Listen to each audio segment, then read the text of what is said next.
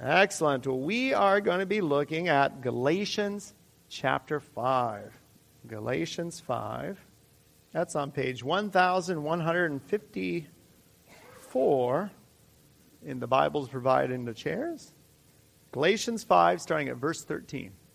You, my brothers, were called to be free, but do not use your freedom to indulge the sinful nature. Rather, serve one another in love. The entire law is summed up in a single command: love your neighbor as yourself. If you keep on biting and devouring each other, watch out, or you will be destroyed by each other. So I say, live by the Spirit, and you will not gratify the desires of the sinful nature. For the sinful nature desires what is contrary to the Spirit, and the Spirit what is contrary to the sinful nature. They are in conflict with each other, so that you do not do what you want. But if you are led by the Spirit, you are not under the law. The acts of the sinful nature are obvious: sexual immorality, impurity, and debauchery, idolatry and witchcraft, hatred, discord, jealousy, fits of rage, selfish ambition, dissensions, factions, and envy, drunkenness, orgies, and the like. I warn you, as I did before, that those who live like this will not inherit the kingdom of God. But the fruit of the Spirit is love, joy, peace, and patience, kindness, goodness, faithfulness, gentleness, and self-control. Against such things there is no law. Those who belong to Christ Jesus have crucified the sinful nature with its passions and desires. Since we live by the Spirit, let us keep in step with the Spirit. Let us not become conceited, provoking, and envying each other. Let us pray. Let us pray. Oh, Father, we thank you again for this opportunity to gather around your word. Father, we pray for discernment and wisdom through your Holy Spirit. Help us to know your truth and guide us now. Transform our lives through the power of your Holy Spirit. In Christ's wonderful name, amen. Well, we are looking at the characteristic of a healthy church concerning discipleship. What it is to be a disciple, a follower of Jesus Christ. And as I said last week, when you become a Christian, you are justified. You are made right with God because of the righteousness of Jesus Christ. What Christ did on the cross, in his resurrection, he intercedes at the right hand of the Father, and he will come again. Because of the work of Jesus Christ, we are saved by grace. We are saved by grace. So now that you have been saved, now that you believe in Jesus Christ, then you can live a new life. Empowered, guided, instructed by the Holy Spirit. So this is the new life. So when we look at discipleship, we begin to understand what it means to become like Christ. What it means to grow up into Jesus Christ and to be the body of Christ. With all our different gifts and abilities, as God unites us together for the purpose of giving him glory and giving him honor. Well, we are looking at passages that have a great deal of urgency to them. Urgency. And again, in this passage of Galatians 5, there's a great deal of urgency. Every day. Every day. It would be as if, for the believer, every day is as important as the biggest sporting event or the biggest contest or the biggest event, that every day it comes down to these decisions that we seek to live to give glory to God rather than give glory to ourselves. Every day we are engaged in this battle. Every day. Throughout the day, we are in the midst of this battle. So that's why it's so crucial for our eyes to be fixed on Jesus Christ, and that we would walk by the Spirit, be led by the Spirit, and keep in step with the Holy Spirit. Because remember our three big enemies, the devil, the world, and our own fallen flesh, continue to try to get us out of rhythm with Jesus Christ. They continue to try to get us to go in our old paths of sin and disobedience and rebellion, and try to pull us away from all the goodness and love and joy that is found in Jesus Christ. So that's why it's so crucial that our focus would be on Jesus Christ as we give glory to the Father through the power of the Holy Spirit. So here we see this passage of Galatians 5 where Paul is explaining this. He talks about freedom, and he talks about the good aspects of freedom, and he gives warnings regarding to this freedom. So Galatians 5. So in Galatians 5, I first take you back to chapter 5, verse 1. We're going to see the context here of this chapter and what this discussion comes out of. Galatians chapter 5, verse 1. For freedom, Christ has set us free. Stand firm, therefore, and do not submit again to a yoke of slavery. A yoke of slavery. Of Galatians chapter 5, as Paul's been building up to this moment, is this: there are believers, and they are growing and learning the things of God, but then there are these other teachers that came down. Some of them may have came from Jerusalem, and they were known as the Judaizers. What they were saying is this: yes, you may believe in Jesus Christ. That's great. Jesus is the Messiah. But if you truly want to be saved, if you truly want to have life, then not only must you believe in Jesus Christ, but you must also observe. And they would give different laws and different customs and different things from the Old Testament. And one of these was circumcision. If you want to truly be a believer, then not only do you believe in Christ, but you also, if you're a Gentile coming to the faith, you also must follow that custom. And then there are many other customs, many other things with the dietary laws and sacrificial system that they're pointing people back to these teachers coming down from Jerusalem. And the Apostle Paul makes it very clear. There is nothing you can do that will save you. There's nothing you can do that can add to the grace of God to save you. Salvation is not Jesus plus something. Not at all. Salvation is Jesus is everything. Everything. So the Apostle Paul is encouraging them not to fall under this yoke of being enslaved to you must do this and you must practice this to truly be saved. He's trying to focus them that how you are saved is by faith through grace. By believing in Jesus Christ as your Lord and Savior and living to His glory and honor as a response, as gratitude, as thanksgiving, not as a way to earn God's favor, which can't be done. So that's the context here, and that's the yoke of slavery that the Apostle Paul first addresses.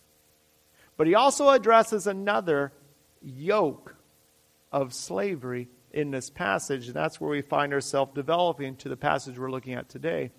You can either become enslaved to some idea of you must earn and you must do to be saved, or you can also find yourself in slavery under the yoke of, well, if I'm saved by grace, we see this argument in Romans, if I'm saved by grace, well, sin all the more. I'll do whatever I want. And the more sinful I am, well, God will just be made all the more glorious. Because he could save someone as bad as me. The Apostle Paul makes clear in Romans and Galatians, not so fast. That is not what you've been freed for. You have not been freed from the law for sin. No. You've been freed from the law and freed from your sinful nature so that you may begin to live to God's glory. That's the key. So that's what we're going to be looking at in Galatians chapter 5 in this passage. So we see here in verse 13 that we are called to freedom. Called to freedom. For you have been called to freedom, brothers. Only do not use your freedom as an opportunity for the flesh. Do not use your freedom as an opportunity for sin, an opportunity for pride, an opportunity for lust, an opportunity for envy, an opportunity for gossip, an opportunity for division. No. You've been saved for God's glory, not for your own sinful desires. That's what it says here in 13. Do not use your freedom as an opportunity for the flesh to be a slave to sin, but use the freedom that you have in Jesus Christ, in his righteousness that's been graciously given to you. Use that freedom so that you can become a slave not of sin anymore, not of a slave to the law, but a slave to one another. That's the key aspect of this passage. You will always be a slave. You will always have a master. That's key in the Scripture. So, who do you want to be your master? Do you want your own sinful nature to be your master? Remember the consequences of that. The wages of sin is death. So that isn't a good master. Who you want as your master is Jesus Christ. Because when he is your master, you become alive. And you have joy. And you have peace. And you have hope. And you have everything that is promised in the Scriptures as we long for the return of Christ and his glory forever and ever. So we see here that you've been freed, you've been set free from sin, you've been set free from the law, you've been set free from these things so that you can serve, you can become a slave to one another. You can sacrifice your life so that other brothers and sisters in Christ can be built up and grow in the truth of Christ. So you've been saved to serve. That's what this passage says. That's what verse 13 says. That's the key thing that guides us to this passage. You've been saved to serve. Every believer, you've been saved to serve other believers and to give God the glory with your life. And as we walk through this passage, we'll see what that means in every conversation, in our thoughts, in our time, in how we conduct ourselves. So we see this in verse 13. We've been called to freedom. Now, verse 14, we see where Paul begins developing this. And he takes us back to Leviticus chapter 19.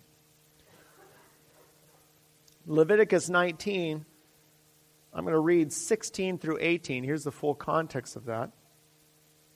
Leviticus 19, starting at verse 16. You shall not go around as a slanderer, so twisting and distorting someone else's character or conduct. You shall not go around as a slanderer among your people, and you shall not stand up against the life of your neighbor. I am the Lord. You shall not hate your brother in your heart. It's very key there. You shall not hate your brother in your heart.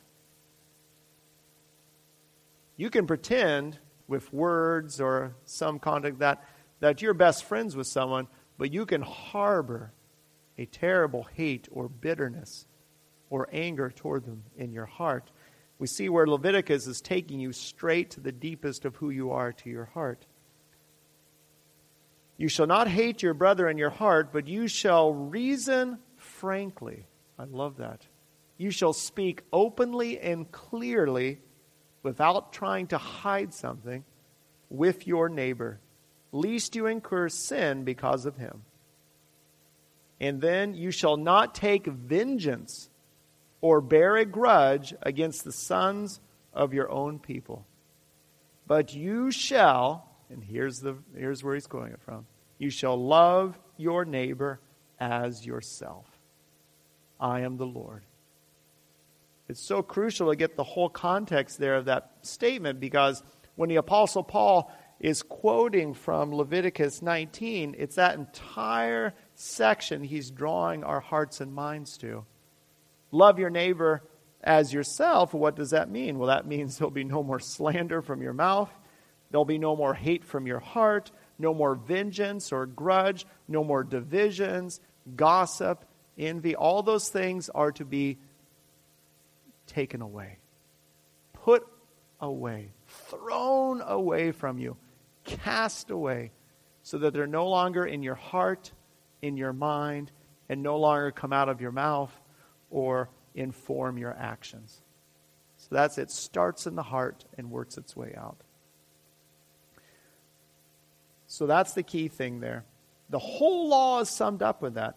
And now that you've been freed in Christ, you've been freed to live this out. You've been freed from your sin. You've been given the Holy Spirit so that you are able to do this to God's glory and in gratitude to Him. The opposite of loving your neighbor as yourself, and I love how Paul does this in verse 15. The opposite of loving your neighbor as yourself is this: biting and chewing one another. Biting and chewing one another until you are completely consumed. Completely consumed. Now, this could take place over a long time, where a little mean word here or a little gossip here and this and that, and the image here is you're just taking a little bite out of that person. And then eventually they may say something spiteful, or it comes back and they take a little bite out of you. And then you chew on them a little and they take a little bite, and eventually all that is left of the church is a pile of crumbs. Have we not seen this in different dynamics and different contexts? Have mercy.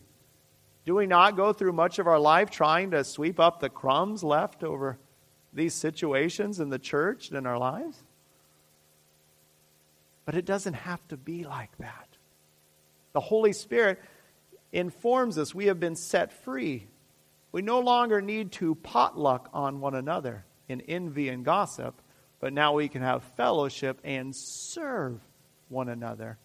Remember, in Jesus Christ, we've been called to build each other up, not to chew and bite each other. So this is beautiful language. He's getting to the heart of what it is to be in Christ. And all this builds up, as he talks about this freedom, it all builds up to verse 17, and here's the showdown. Here's the showdown. Oh, some people are, when March Madness, their brackets, and who's going to play who, and this and that, or the Super Bowl. Oops, sorry for those who are fans of the Seahawks. That's over now. So, but who's going to be in the Super Bowl? Who's going to play who, and this and that, or whatever sporting event you follow, or whatever big thing, and you're just, who's going to get down? Will my team be there? Will this and that? Well, here is the showdown. This is more exciting and of more consequence than any sporting event or any contest on the earth. And it is this battle that rages every day in your life. Isn't this exciting?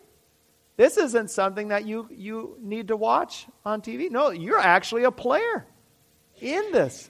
Every moment of every day, this is the battle that wages within our lives. And it is this: the desires of the flesh or the desires of the Spirit. So this is it. This is the daily battle that takes place in our lives. And the Apostle Paul is saying, look to Christ. Look to Christ. Be in His Word. Be in prayer. Seek Him at all times, because there are times where it seems like the desires of the flesh are just a much stronger, much more powerful, much more capable team doing battle against you.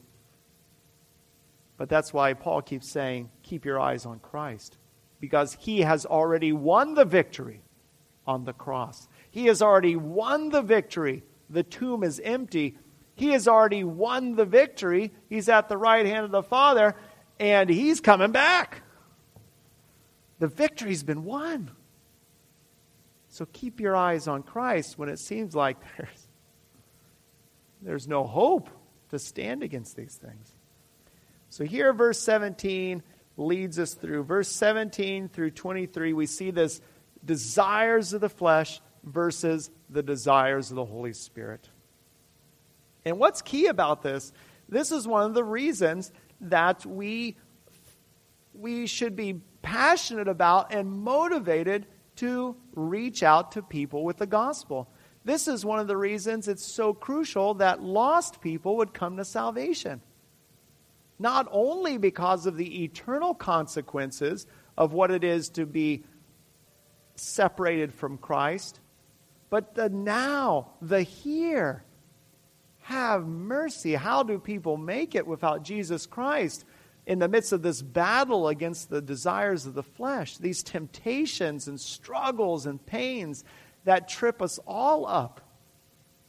Here we see the Holy Spirit is a vital necessity, this new life. And that's what's key about this, is the only way you can live according to the Spirit or have the desires of the Spirit is if you are in Jesus Christ. That's what's so crucial here. So that's part of the motivation that we have in reaching other people with the gospel. So that they can know true peace, that they can know true freedom, and be able to live lives freed from sin and eternal lives of forgiveness with God. So we see as this develops through the desires of the flesh and the desires of the Spirit. I love 1 John 2. 1 John 2 illustrates this aspect of the desires of the flesh. In 1 John 2, starting at verse 15, do not love the world. So this is John's way of saying it. Paul says it is, don't desire the things of the flesh. John says, do not love the world. And what we understand by world here, this is this fallen system. This fallen system of disobedience and rebellion to God that we see all around us. Do not love the world or the things in the world. If anyone loves the world, the love of the Father is not in him. Wow. So you can be passionate and desiring and loving either God or the world. You can't do both. That's what John's saying here. For all that is in the world, the desires of the flesh. These are these desires of sin, these desires of lust or pride or greed, these desires of envy or getting pleasure out of seeing someone else hurt or pushed down or division. For all that is in the world, the desires of the flesh and the desires of the eyes and the pride of life. This is pride in yourself, your own strength, your own ability. Is not from the Father, but is from the world. And the world is passing away with its desires. But whoever does the will of God abides forever.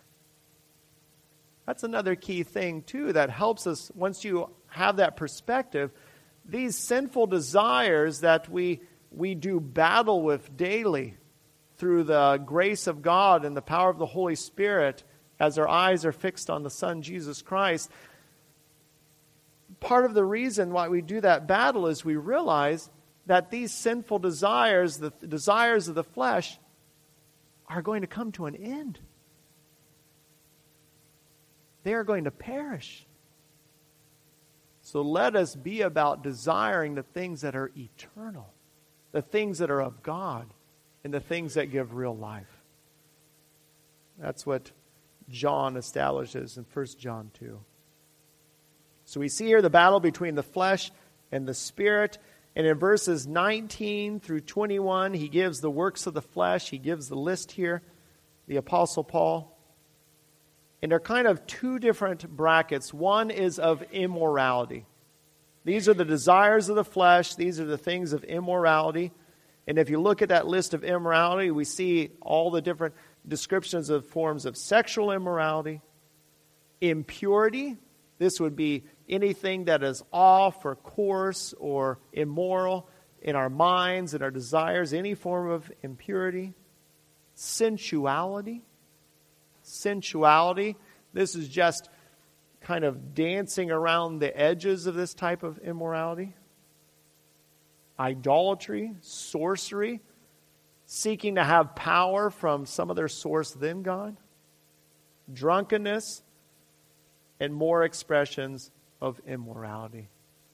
Any lewd suggestion, any comment, anything that is off color or trying to mock or distort the beauty of God's creation when it comes to sexuality, anything like that is bringing about destruction and harm. So you have the category of immorality and you have the category of divisions. We see this in verse 20. Any form of enmity, strife, jealousy, fits of anger, rivalries, dissensions, divisions, and envy. It says that's the works of the flesh. Those are the things we are to die to, we are to put away, and we are to cease. Have mercy. It's hard for me not to read verse 20 and think of the I don't know, it seemed like 2 years of election cycle we just made through. Let me read this list again in verse 20. Enmity, strife, jealousy, fits of anger, rivalries, dissensions, divisions, envy. Have mercy. And we wonder why there's such division and turmoil and angst in our nation. Verse 20 is what's become of our election cycle in so many ways. So that's where our eyes have to be fixed on Jesus Christ and looking to Him. Why is it so important to understand the works of the flesh and to stand against them and to die to them? It's because you have here in verse 21 a very powerful statement by the Apostle Paul. At the end of verse 21, I warn you as I warned you before, that those who do, and the key thing about do there is this is an ongoing, unrepentant behavior. Those who do such things will not inherit the kingdom of God. Flesh, the fallen flesh, these desires of the flesh will not inherit the kingdom of God. Spirit inherits spirit. So that's what's crucial here.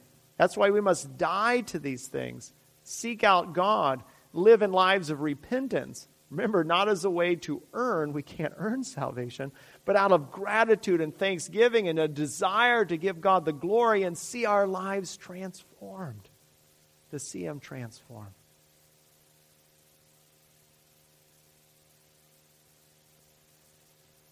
In verses 22 through 23, we see where the focus then shifts to the fruit of the Spirit.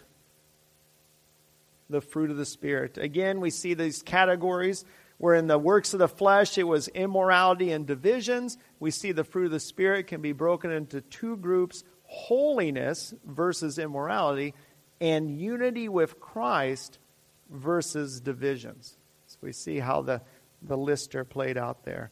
And when it comes to holiness, we see that through the Holy Spirit, we are to seek to live lives of goodness, faithfulness, and self-control. Oh, that's the one. That's the one. And then for unity, rather than enmity and divisions and strife, through the Spirit, the fruit of the Spirit for unity. We are to live lives of love, joy, peace, patience, kindness, and gentleness. Just this week, I was able to visit with Bet, and we prayed and talked, and I was sharing her this passage that I was doing, and she said, "Oh, well, this is what I always say. God, I want patience, and I want it now." She said, "That's one of my key prayers. God, I want patience, and I want it right now." So we see, though, this patience at work in our lives and doing, but that is the fruit that brings that unity and seeking. Love, joy, peace, and patience, kindness, goodness, faithfulness, gentleness, and self-control. Oh, that self-control. That's the key one. That's self-control. It's a beautiful thing. When you look at the word given there for self-control, it really shows where you have mastery over something. You're able to keep something under your control. And that's so powerful. What a work of discipline and God's grace and mercy as again we continue to stumble and struggle with sin throughout our time on this heaven and earth. So how can we do this? How can we live by the Spirit? And that's what verses 24 focuses on. It says this, live by the Spirit. Why? Because if you believe in Jesus Christ, you now belong to Christ Jesus. He's your master. He has bought you out of your slavery to sin. He has bought you out of your slavery to the law. And how did Christ do that? Christ bought you because He paid the price on the cross. Jesus goes to the cross. He takes our sin upon His innocent, holy self. He takes God's wrath that we deserve in our sin so that His righteousness is given to us and that we receive forgiveness and His holiness. That's how He becomes our master. He buys us. He redeems us from our sin. He redeems us from the law. He redeems us from the just wrath of God that is on us. By faith and belief, we enter into that, His work. So that's how we are to understand ourselves. In verse 24, it says, "And those who belong to Christ Jesus have crucified the flesh with its passions and desires." If we live by the Spirit, let us also keep in step with the Spirit. That's the key. You are to consider yourself crucified to your sinful desires, crucified to the flesh. So when you consider Jesus Christ on the cross, bearing your sin, on the cross bearing God's wrath, so that you can have forgiveness and love, when you consider that, here we see in Galatians, Paul is also having you consider where you're imagining your sinful flesh also nailed on the cross. And that stays there. So that when you come to faith and you come to new life, that old sinful nature is dead in the grave.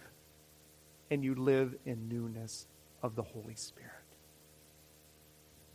So again, you are saved because of what Jesus Christ did on the cross, and you continue to be sanctified, you continue to live out the new life God has for you because of the cross of Jesus Christ. You'd almost get the impression that everything is about the cross of Jesus Christ. Well, it is. That's what it's about. And that's where we are to fix our eyes in the midst of the daily battle against sin, because can you win the victory in your own strength and power? No. If you're anything like me, you will fail miserably. But there is someone who has won the victory on your behalf. That is Jesus Christ.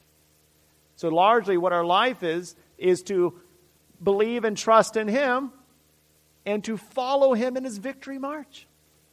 And that's how we keep in step with the Holy Spirit. We follow Christ in His victory march until all are gathered together again. All is made well. No more tears, no more sorrow, no more sin. It is finished, as Christ said on the cross. Let us pray. Father, we thank You for Your love. We thank You for Your grace. We thank You for how You have set us free from the law. You have set us free from sin. You've set us free from the tyranny of the devil. You have brought forgiveness.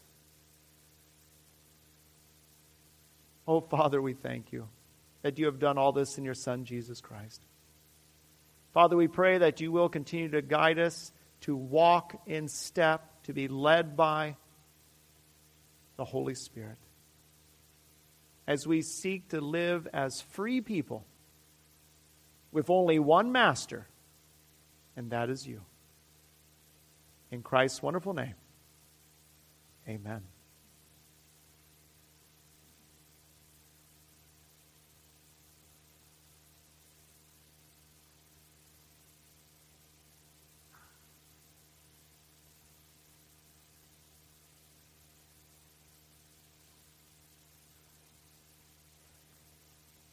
Communion, the Lord's Supper, is ultimately about belonging. It's ultimately understanding that Jesus Christ was crucified, He died, He was buried, and He rose again from the grave. That's where our hope is. That's where our salvation is. But as the Galatians 5 made clear, not only do we understand Jesus Christ as crucified, dead, and raised to new life, if you believe in Jesus Christ, you too, your fallen human flesh, has been crucified, buried, and through the power of the Holy Spirit, you have new life to live for God's glory and His honor. So as we take of communion, we remember Jesus Christ dead and resurrected, and that He's coming again. But we also remember that we are united with Him through faith. We are united with Him. And if you've been united with Jesus Christ in His death, you will be united with Him in His resurrection. And you will be united with Him when He returns to be glorified. It's all about unity with Jesus Christ. When Jesus was gathered with the other disciples, He was sharing with them what it meant that He would go to the cross, that He would give of His life. And as He was there with them, He took of the bread. And He said, "Take, eat. This is my body, given for you." We understand where Jesus Christ gave His body on the cross. He shed His blood so that we may be new people.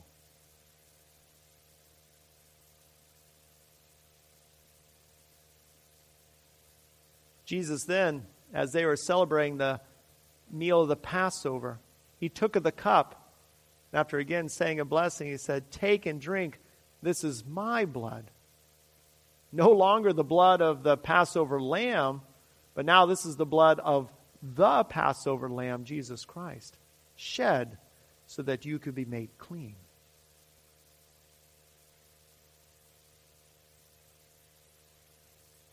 We understand that this meal is for believers. I invite you, if you trust and believe in Jesus Christ as your Lord and Savior, if you are saved, if you have been crucified with Christ and live for Him, then I do invite you to come, take, and eat of this meal as we are one body with Jesus Christ as our head. Let us pray. Father, we pray that you will prepare our hearts and minds, that you'll guide us ever closer to you. Father, I pray that you will use this time to help us to understand that we are united in your Son, Jesus Christ. And it is because of his body and his blood, his righteousness, that we can have life and forgiveness and grace. In Christ's wonderful name, amen.